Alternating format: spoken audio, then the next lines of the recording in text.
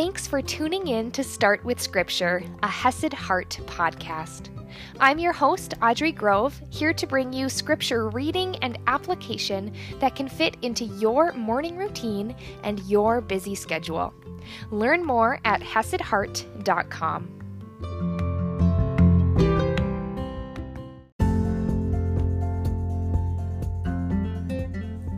Good morning, my friends! Today is a beautiful day, even though we're going to be talking about a hot topic and the way that Paul encourages us to handle people who are believers or call themselves believers and yet continue to do things that are blatantly against God's word.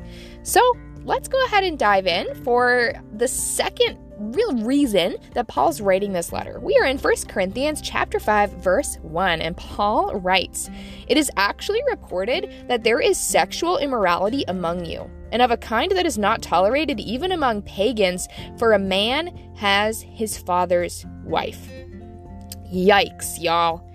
This church in Corinth, they were allowing some gnarly stuff to happen.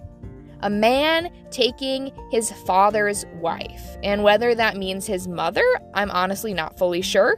That's kind of what it seems like, because he's saying even pagans don't accept this stuff. And I do appreciate how he's like, it's actually reported to me about this. Like, I can't even believe it, is kind of the vibe I get from that sentence. And he goes on to say, "And you are arrogant. Ought you not rather to mourn? Let him who has done this be removed from among you." Ought you not rather to mourn? That sure makes it seem like they're not mourning. They're not upset about this, but instead they're accepting it and they're tolerating this negative behavior within their church. And Paul says, let him who has done this be removed from among you. And that might seem harsh, my friends, but that's what Scripture tells us to do. And there is going to be some clarifications in coming days that make it clear that this is only referring to people who are basically living in blatant sin, having no problem with it, who are calling themselves believers, not of other people of the world, not people who do not even call themselves Christians. And I know it's a hard thing to think about, and it's an icky thing to think about, but this is what was going on at this church, and it was included in Scripture for a reason, because there is a lesson for us to learn. He goes on, "For though absent in body, I am present in spirit, and if present, I have already pronounced judgment on the one who did such a thing. When you are assembled in the name of the Lord Jesus, and my spirit is present with the power of our Lord Jesus, you are to deliver this man to Satan for the destruction of the flesh, so that his spirit may be saved in the day of the Lord." There is a lot here. Paul's basically saying, listen, I know I'm absent, but my spirit is there with you. He had just finished saying how he was their spiritual father. And he's talking again about that idea of power being from within. My spirit is present with the power of our Lord Jesus.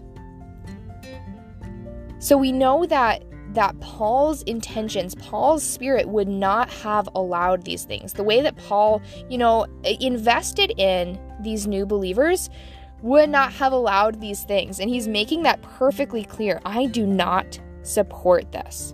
I do not support this. So when you are assembled in the name of the Lord Jesus, you are to deliver this man to Satan for the destruction of the flesh. That seems harsh, y'all. That seems so stinking harsh. And I get it, and I hear it, and it is hard to think about. And I don't think they're meaning deliver him to Satan, like go sell his soul to the devil or perform some curse on him, nothing like that. But basically treat them almost like they were an unbeliever. And allowing them, after you have spoken your piece, after you have told them this isn't right and they continue to do it, allowing that person to go run rampant in sin. And why would you do that? Why would you ever allow that? He continues, so that for the purpose that his spirit may be saved in the day of the Lord. I'll be honest with you, this is a hard part of Scripture, and I don't have all the answers. But one thing I do know is that God views sin, as wrong, as bad for a reason. And that reason is to keep us safe. And so with that in mind, we know that sin actually comes with consequences. And so in a sense, just like you would allow a child, right, to experience natural consequences in some situations, right? So a child says, I don't want to wear a coat today. I don't want to wear a coat today. So you let the child go outside without a coat, and then before long, they're saying, "Brr, I need a coat. I need this back." And of course, a loving parent is going to give them that coat. But had you just forced them to wear the coat, they never would have learned the lesson. Or, for example, a child decides to pour water all over the floor. Their natural consequence is that they're going to need to clean it up. And we need those natural consequences as children are growing up in order for them to learn, which makes perfect sense, right? But it's so much harder to think about that when it comes to adults and when it comes to sin. But that's what Scripture says. Send them out so that their spirit may be saved in the day of the Lord. I kind of view this as so that they will see these natural consequences, see the lesson that needs to be learned, and come back to Jesus.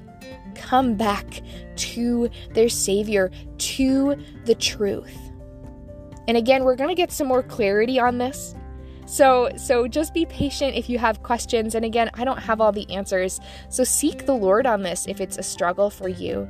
But just knowing that believers who live blatantly in sin, I understand we all sin, we all fall short, right?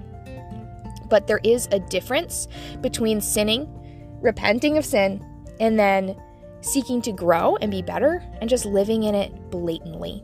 So take some time to dwell on this today, this truth, and in the truth that sin has consequences. How have you seen that in your life? That sin has natural consequences. And I'll see you tomorrow morning.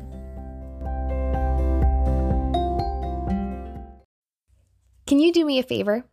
If you enjoyed this episode, can you click that share button and send it over to a friend? Because God's word, we know, is living and active. And if this podcast stood out to you, if it was valuable to you, then share that value with someone else. Bring someone else into this world so that they can also enjoy this podcast and start their day off right with God's word and focusing on Christ. So hit that share button, send it to a friend. Thank you in advance.